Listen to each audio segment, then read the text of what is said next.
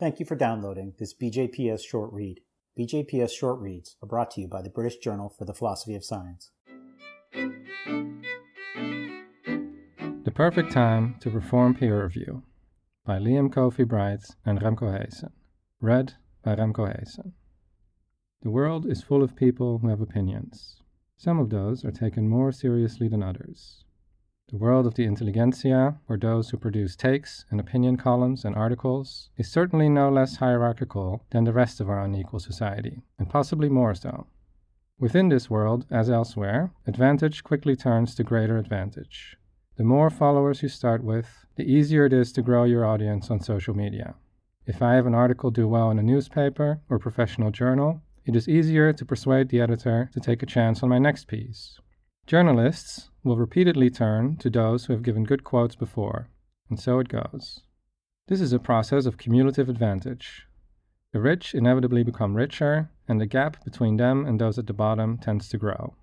The sociologist Robert Merton memorably dubbed this the Matthew effect, after Matthew 13:12, wherein Christ says, "Whoever has, to him more shall be given, and he will have an abundance. But whoever does not have, even what he has shall be taken away from him." The various gatekeeping institutions and mechanisms we have in place tend to reinforce this Matthew effect in the attention economy. Should we take steps to equalize this highly unequal attention economy? After all, deciding what topics are worthy of collective attention, what claims are worth taking seriously and perhaps making the basis of political action, is a decision with huge social ramifications. Malign corporate interests show by their actions that they know this. Witness the huge amount of time and money spent by consulting firms working on behalf of oil companies or tobacco companies, trying to shape what sorts of studies come to public attention. Are we really sure we want to trust this responsibility to whoever is deciding what is worth listening to now?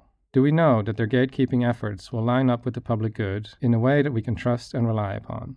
There are many instantiations of the Matthew effect in gatekeeping, and there's a lot to say about each of them. For now, let us limit our attention to purportedly scientific opinions about, say, the effectiveness of COVID-19 vaccines, the likelihood of extreme weather events in the future, the causes of crime, and so on. These topics directly affect our lives in important ways, so we would like to know which opinions about them to believe or take seriously. It would be terribly dull to have to dredge through everything that anyone has ever seen fit to write down. How do we solve this problem? We have peer-reviewed journals. Experts scrutinize and filter proposals. We, the curious public, can then apportion our attention by whether or not an idea has appeared in a reputable scientific publication.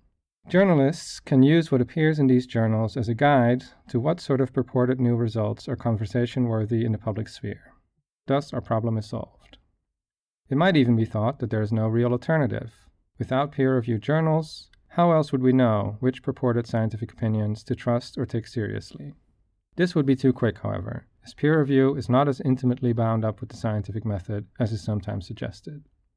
It is true that Henry Oldenburg introduced some version of peer review in his role as editor of the Philosophical Transactions of the Royal Society, founded in 1655 in one of the first scientific journals. Yet peer review did not take on the central role it currently occupies in the scientific attention economy until halfway through the 20th century. This is illustrated by Einstein's indignant reply upon receiving his first reviewer report in 1936. "I sent the paper for publication, not review." For most of the history of modern science, peer review played at most a peripheral role. And there are costs to using peer review as our main way of deciding which scientific work is worth our attention. For one, peer review takes time, sometimes a lot, during which exciting new ideas are not available to the broader public. This is especially problematic in rapidly developing situations, such as during the COVID-19 pandemic. Indeed, COVID-19 put great strain on peer review in the relevant disciplines. For another, peer review generates social pathologies all of its own.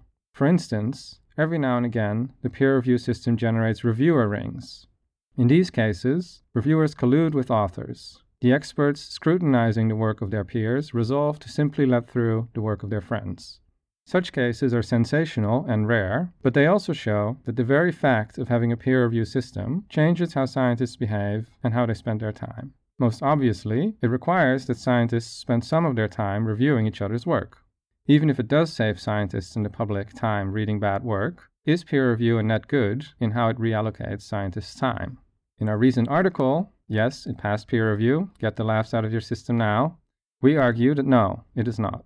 More carefully, we argue that for all the present evidence, where it is determinate enough to allow a judgment, peer review seems to either make no difference in helping scientists better allocate their time, or actually make things worse.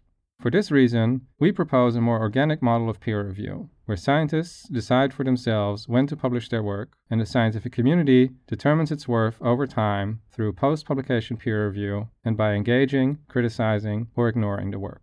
While post-publication peer review sounds complicated and technical, what we envision will be familiar to anyone who has used websites such as Reddit or Rotten Tomatoes. Scientists comment on each other's work and vote on it. As on Reddit, positive feedback will make something easier to find for others, while negative feedback will make it harder. As on Rotten Tomatoes, we can distinguish certified experts, such as those with a PhD in a relevant field, from putative experts, everyone else. Readers can sort by certified expert scores or overall scores as they prefer. What would the benefits of such a move be?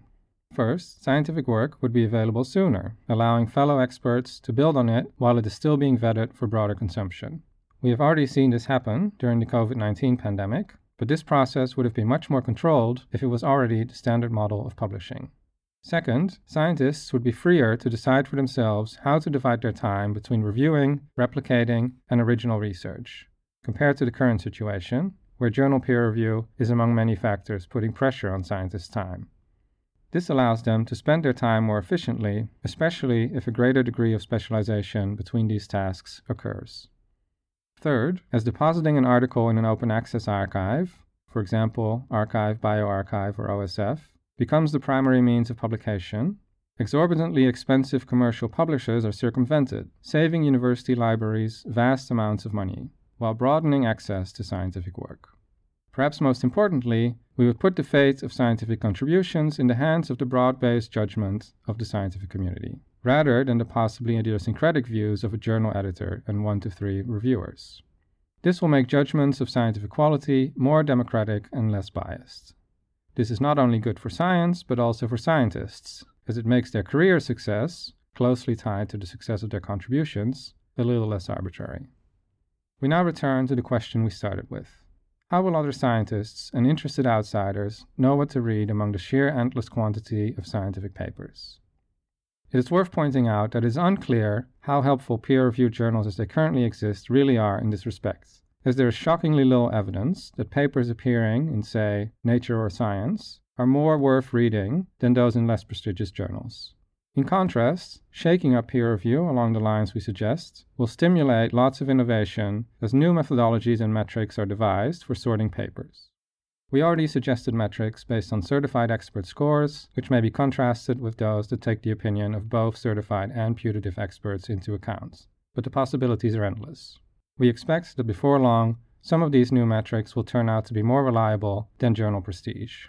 We, the curious public, can then read new research quickly and for free, apportioning our attention by using a mixture of carefully curated metrics and our own interests and curiosity, and thus our problem is solved. We can then turn our attention to other hierarchical systems of information distribution, such as in journalism and social media. It is worth thinking about whether these can and should similarly be democratized.